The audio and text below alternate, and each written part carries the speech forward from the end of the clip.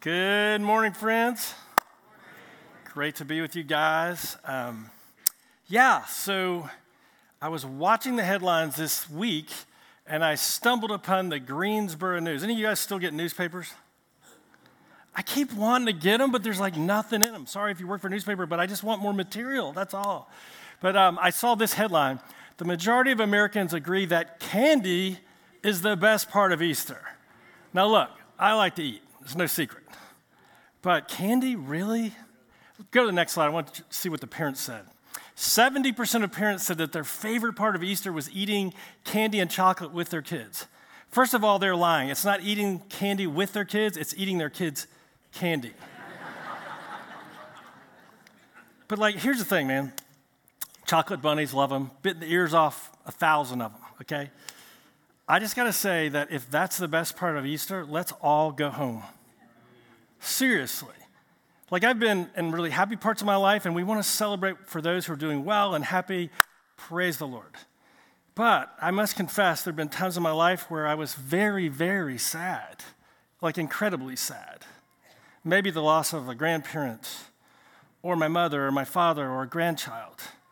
Other times just sad with myself, and a chocolate bunny ear is not enough. There are times where I've stood over. This year we've had, 18 of our parishioners die, many under age 30, in about, 7 or 8 months. And I can tell you a chocolate bunny ear is not enough. So, next slide, let's go. Bottom line is, I'm going to offer you something better than candy, I hope, okay? Okay, so bottom line is this. We're going to get to the resurrection, and that's in John chapter 20. So if you have a Bible, you can turn there. If you can get an app, we don't think you're unspiritual if you use a phone app, okay? As long as you don't start emailing people about how boring the sermon is, you're fine. It's great. All right, and it is really hot in here, by the way. Yeah, somebody found me 1 degree. Okay, what I want to tell you is the Lord told us many times, he said, Messiah, the Savior, is coming. All that stuff in the Old Testament, you're kind of going, I don't really know what they're talking about. He's whispering to us that a Savior for the world is coming. And I like this. I always tell people, I tell the priests that are in our diocese, I say, you know what? I'm not a big yeller. Usually, if I have something to say to you that's important, I'll whisper it to you. Whisper. I told my grandkids, the way to get somebody to pay attention is not to be loud and get in their face, but it's to whisper. I whisper it to you, then I whisper a little bit louder, then I tell you, then I get irate and mad, okay? But in the Old Testament, we see God is saying, Messiah, a Savior's coming because everyone's going to be under judgment, under God's wrath, not because he's mean, but because he's holy, and we need a Savior. And so in Psalm 22, can you put that one up? Psalm 22. Now, this was written 1,000 years before Jesus was in his mother's womb. 1,000 years. That's a long time. But this is the psalm that Jesus was praying and living as he was on the cross. But it tells us this about Messiah. Messiah will have his hands and feet. Y'all were good. Will have his hands and feet pierced. Right. Messiah's bones will not be, thank you, and men will cast lots for his. Awesome. So you see that? That's a weird thing. A scientist once did a study of the 300 messianic prophecies and said for one man to meet all those is 1 in 8 billion chance. 1 in 8 billion chance. Now, let's go from Psalm 22. We're going to go to the next one, which is the Isaiah 53. Have you guys had the pleasure of meeting Isaiah 53? Seriously, this week, throw down Jesus Calling, throw down 1 Year Bible, whatever. Spend this week in Isaiah 53. It is one of the most important scriptures in the entire Bible. What does it say? It's talking about Messiah. Again, it's not talking about where he's going to be born, Bethlehem. It's not going to be talking about out of Egypt I've called my son. These prophecies are focused on his death and his resurrection. God is whispering to us through the prophets. So what does Isaiah say? Messiah will be? Messiah will be killed as a vicarious sacrifice for the sins of his people. Messiah will be what in front of his silent in front of his accusers. He will be buried with the, do you know Joseph of Arimathea, a rich man, donated, he gave his fancy hewn tomb for Jesus to be buried in, even though the Bible recounts he had no place to lay his head, but he was with two criminals in his death and a rich man. All right, next one. Messiah will be buried with the rich. Oh, back. Okay, thank you.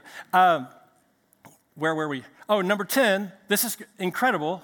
Old Testament. Messiah will be raised from the dead, and after making a sacrifice for sin, he will do what? Okay, y'all are smart. Help me out. He's going to die, and then he's going to see his offspring. Does that make any sense to you? It wouldn't make sense to anybody because nobody had ever experienced somebody dying and coming back to life permanently. It's amazing. Messiah will be, last one, verse 12, will be with. So all this, God was whispering to us about Messiah, telling us the way it was going to be. Now, what did Jesus himself say? Because you might go, Quigg, Old Testament prophecies kind of over my head. Well, what about Jesus' words himself? What did he say? Right here in Matthew 16. Jesus told his disciples plainly, and here's the verse. Jesus began to show his disciples that he must go to Jerusalem, he must suffer many things from the religious leaders, be killed, and be raised again on the third day. So, do you see the pattern? Psalm 22, 1,000 years before his birth. Isaiah 53, 700 and some years before his birth. And then out of Jesus' own mouth, right? Okay, so with that, let's open our Bibles. We're in chapter 20. Brian, go buy me 1 degree of coolness, please, sir. 1 degree, hit hold. Everyone will praise you. Okay, here we are. Let's hit it. It says, now on the first day of the week, what day is that? It's very important because it's why, the Jews used to worship on Friday at sundown or on Saturday, but the day of worship changed. And it's because of the resurrection. On the first day of the week, we learn about a woman, and what's her name? Mary Magdalene. Mary Magdalene came to the tomb early while it was still dark, and she saw that the stone had been taken away from the tomb. And so my question for you this morning is, who's Mary? Who's Mary Magdalene? A lot of us grew up in Sunday school. The people teaching us Sunday school didn't know any more Bible than we did in third grade, right? And so a lot of us told us that Mary Magdalene was she was a what? Yeah. But that's not actually true because it's not in the Bible. Do you know where that came from? Pope Gregory the Great, and I'm sure he was great. Okay, but in 591, he got confused in his sermon, and I understand this because I get confused all the time. In fact, about a week ago, I confused the pool of Siloam and the pool of Bethsaida, and a fellow came up to me and goes, hey, I think you mentioned the wrong one. That's embarrassing when you have a doctorate, okay? So the Pope messed this up, and he conflated and confused Mary of Bethany, the sinful woman in Luke 8 who was crying with her tears wetting Jesus' feet and had an alabaster jar of nard or ointment. And the third one that he put all together in one character was Mary Magdalene. But Mary Magdalene was not a prostitute, so lay off her. What do we know about Mary Magdalene? Go. Mary Magdalene for 200, go. I need a hearing aid, so you're going to need to speak up. What do we know about Mary Magdalene? She had 7 demons cast out of her. That is in Luke 8. We know that. She had 7 demons. Could you imagine? You know what strikes me about this? So she was with Jesus while he was doing his ministry. When he was killed, she was at the tomb, and the Lord entrusted her as the apostle to the apostles to go tell them that Jesus was not dead. He was alive just as he said. And so we learn this about Mary. She contributed to Jesus's ministry. Okay, what else?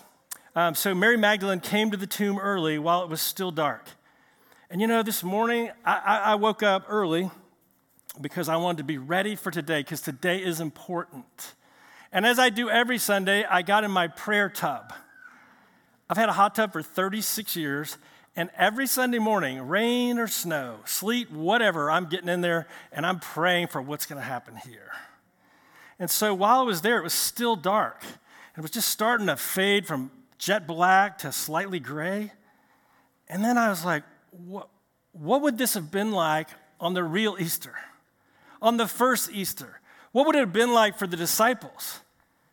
And I had all these grand ideas, and the Lord said, they were sad. They were sad. You know how sad you get when your dog dies or your cat? Well, dog. Sorry, I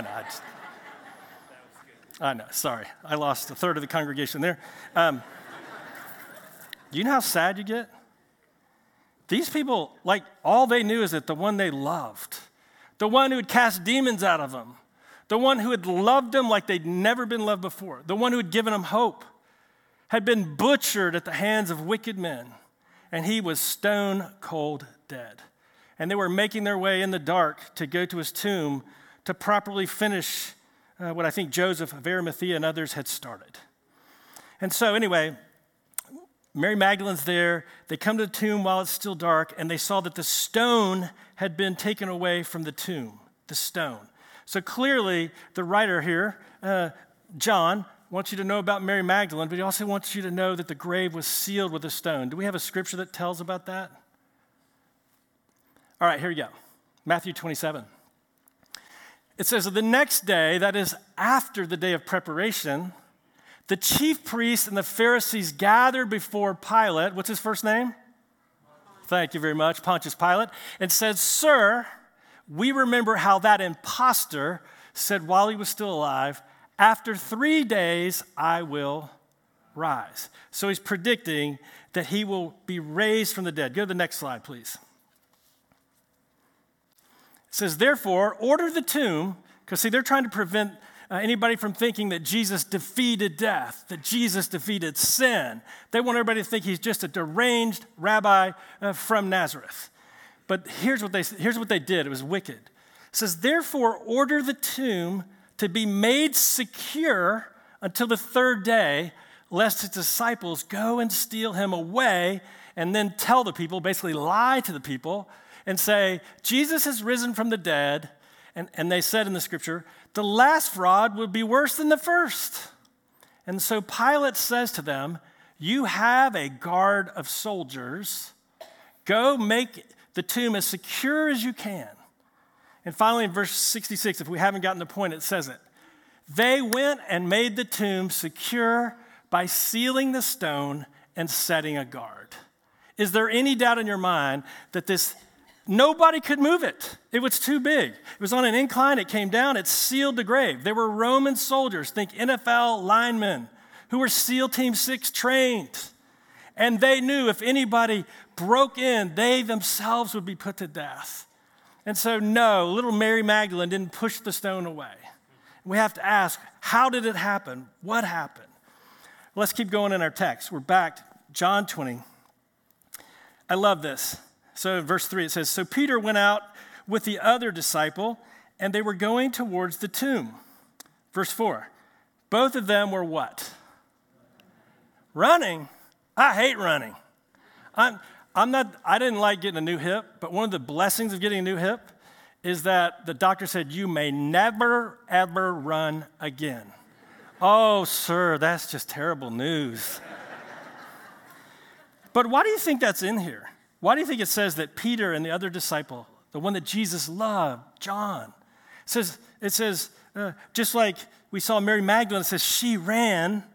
Now we see them running. When's the last time you ran because you love Jesus?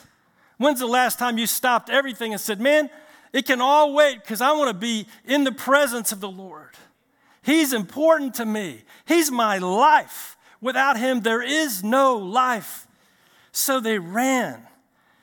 Now, it's apparently a foot race between Peter and John. It says both of them were running together, but the other disciple, i.e. John, outran Peter, and he reached the tomb first.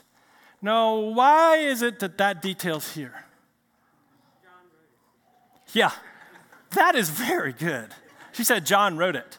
The truth is, you guys, Commentators say, well, maybe John loved Jesus more than Peter. You guys, that's very spiritual. I don't think that's the answer because they both were running. I think one was just faster than the other. Speed is God-given. You cannot coach speed.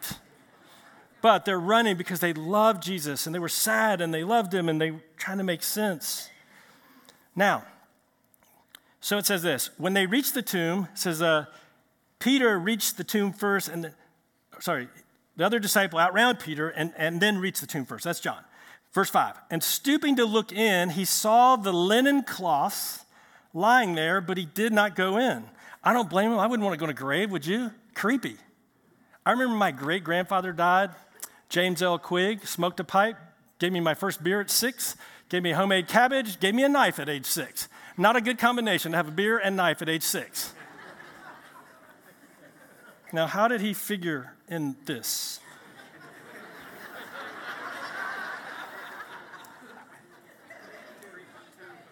Where are we? Where are we? I was thinking don't make fun, my granddad, I love him. My great-grandfather, I love him so much. Where are we? I don't even know what verse we're on. Can somebody, sane person, tell me what verse we're on? Huh? Oh, yeah. Okay. So they go in, they see the linen cloths lying there. They didn't go in. Verse 6, Simon Peter came following, and he went into the tomb. Woo! And he saw the linen cloths lying there. Now pay attention. Put on your thinking caps. Why do you think this small detail is there? He saw the linen cloths. Well, we know that Jesus was wrapped up and they prepared him for burial and they had some spices, right? And so there was that cloth, but apparently there was another cloth that covered his head and his face. And we don't actually know what happened when somebody gets raised from the dead, but I bet he just went right through the cloth. I don't think he had to, how could he unwrap himself? His hands were wrapped. He couldn't unwrap himself. He came through it.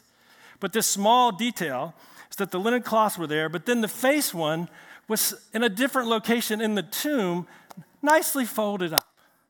Now, this is like Quigg and Annette. If you go into our bedroom, you'll see a chair where all my clothes from the last week are not so neatly displayed. And you know what? We have this magic genie that comes and puts them up in my closet. It's amazing. Just strewn around. But Miss Annette's, hers are nicely folded. Jesus is trying to send us a message. He's basically saying, you guys, I blew right through that linen cloth. But just to let you know a real person was there, I folded it up. Those who have ears to hear, let them hear. Let's finish the story. So what happened? Oh, here it is, verse 8. The other disciple who reached the tomb first went in. He saw and believed. He saw and believed. That's the whole point. The whole point of going to an empty tomb and seeing the cloths is not for that their own sake, but was so he could engender faith, real faith and belief. Not like, yeah, I got you, God. But so they could know the Lord, know he's risen, know he's a truth teller. He's proved it. And so, it says they saw and they believed. What about you? What about you? Do you know for pastors, like Easter should be like the happiest day, but a lot of times we feel this spiritual thing going on. We feel this weight. If you've never felt it, I almost cannot explain it to you. But it's like, Lord, I wonder how many of these folks are like the runaway bunny. And you come after them and you come after them, and what more could you do? And yet they're still running. And it makes us so sad. It's not like we're better than anybody else. No, we're not holier. We just want friends who don't know Jesus to know Jesus. We want to like drop the guard and say, please, please, love the man who gave his life for you. Love him back. So let's finish it up. Seeing and believing. They did not yet understand the scripture that Jesus must rise from the dead. And then the disciples went back to their homes. Verse 11, Mary. Which Mary was this? Remind me. Thank you. Mary stood weeping outside the tomb. And as she wept, she stooped to look into the tomb. And she saw two angels in white where the body of Jesus had lain. one at the head and one at the feet. And they said to her, "Woman, why are you weeping?" And she said to them, she really thought Jesus was dead and gone. She said, "They've taken away my Lord, and I don't know where they've laid him." Having said this, she turned around, and when she turned around, much to her shock, she saw Jesus. And so we always talk about the empty tomb, the empty tomb, the empty tomb. It is an empty tomb. It's still empty. I've been to it. He's not there. You can get on an airplane, go to Israel, and you can go to that tomb, and you'll find he is not there. He's not there. But it's not simply an empty tomb. They actually saw Jesus and were willing to give their lives as a testimony to that. In verse 15, Jesus said to her, "Woman, why are you weeping? Whom are you seeking?" And supposing Jesus to be the gardener, she said to him, "Sir," love her manners, "Sir," kids, listen to me just for a second. Don't say what to your parents. Say ma'am and sir. I know it's antiquated, but it's good form. Say sir, say please, say thank you, and watch the blessings that flow. Okay, thank you. That's all I want to say to you. Okay, amen, amen. So Jesus said, "Woman, why are you weeping? Who are you seeking?" Supposing him to be the gardener, she said, "Sir, if you've carried him away, tell me where you've laid him, and I will take him." In verse 16, Jesus said to her, "Mary." Have you had that moment? Like I had it when I was 21. I was like the furthest thing away from a Christian. I knew there was a Bible, and Bibles were for sitting on tables to collect dust because I thought it was boring and not relevant to anything in my life. Have you had the moment where Jesus goes face to face with you? Have you had the moment? You know, a lot of times to get to that moment, it's not in times of pleasure. Almost everybody I know that has actually come to real personal faith, it's been through a time of brokenness and suffering. It's then that we get stripped of everything else that stands in the way. And then maybe at that point we can say, "Lord, I got nothing, only you. Would you come and be my God? Not just be the God, be my God." Jesus said to her, "Mary." She said, "Rabboni," our teacher. Verse 17, Jesus said to her, "Don't cling to me, for I have not yet ascended to the Father, but I want you to go to my brothers, to the other apostles. I want you to say to them, I'm ascending to my Father and your Father, to my God and your God." And Mary Magdalene went and announced to the disciples, "I have seen the Lord. I have seen the Lord." You know what's amazing to me? Mary Magdalene, a woman filled with demons, is the one God picked to be the apostle to the apostles. Do you think that God's a respecter of persons? Do you think if he could use a woman that had 7 demons in her, that he couldn't use you? That's the point. He can use you. With all your brokenness and all your stuff, he can use you. Now, let's go throw the ones with the squares on. All right, here are the facts. Number 1, whatever you think about Jesus, and I don't know about the suffering in the world and these arguments, you could do that for another 50 years and you'll still be in the same place. But what I want to say, whatever you're thinking, whatever you're feeling, fact number 1, the tomb is empty. You can go there and see it for yourself. Number 2, his body has never been found. We know there was money involved. We knew there was bribery involved. All they had to do is throw out 1,000,000 shekels and somebody would produce the body. The town was the size of Vinton. Everybody knew who Jesus was. He had just come in on a triumphal entry. How hard would it have been to produce the body? For some amount of money, somebody would have given him up. Number 3, Jesus was raised from the dead. Not only was the tomb empty, but they saw him. It says more than 500 people saw him, and they were, in fact, were willing to give their lives.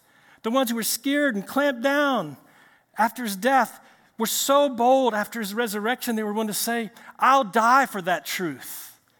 Number 4, as we said, over 500 people saw Jesus alive after he died. Here's another fact. If you think, well, I don't know, man, I'm a thinker. Guess what? So is Jesus. He's the inventor of thoughts. Are you smarter than Jesus? Over 5 billion people. I studied it this week. A lot of people, inflate the numbers, but by the most conservative estimates, over 5 billion people in the history of the world have given their lives to Christ. $5 billion. Do you know how many stadiums of Virginia Tech football that is? People that were willing to risk their lives for the truth that Jesus had defeated sin and death. Last one is this, and this is no joke, especially to our friends in Nigeria. Over 200 Christians are martyred every single week. This week and next week and the next week. I don't know about you, but I'm not going to be martyred for a chocolate bunny ear. I'm not going to be martyred for some religious idea that makes me feel good once a week. I would only give my life to one who loved me so powerfully, who washed me, that I know him and I trust him. Last slide. What's it going to take for you? Don't be like me. Don't sit in a church. Don't sit in a church for years. I mean, whatever age you are now, you're not even promised tomorrow. The Bible says your life is like a mist. It's like the flowers of the field that are here today and gone tomorrow. And yet some of us just keep saying, well, not this year, not this decade. Today is the day. Today is the day. Why would you let Satan cheat you anymore? You should be mad. You should be mad at Satan. He's stealing your life from you. He's stealing a relationship. He's tired of having people give golf applause. Sorry, masters. He wants people to run and jump and leap because they know him. Now, let me show you. So what would it take for you to love him back? What would it take for you to worship him? Are you like this? Go back. The guy on the diving board, I want you to see him. We're closing right now, so go. Did you ever do this when you were a kid, back when they had high dives? Brilliant idea to have high dives around little children. Did you ever go in the high dive and you make your way up there, scared to death, cement under you? And then there's this big body of water and you can barely swim. And you have your mom or your dad or some adult who loves you and goes, jump. And you want to jump. You really do. Everything in your body is saying, jump, jump, jump. And your brain goes, no. It's the same with receiving Jesus. So many guys, Satan just goes, another year.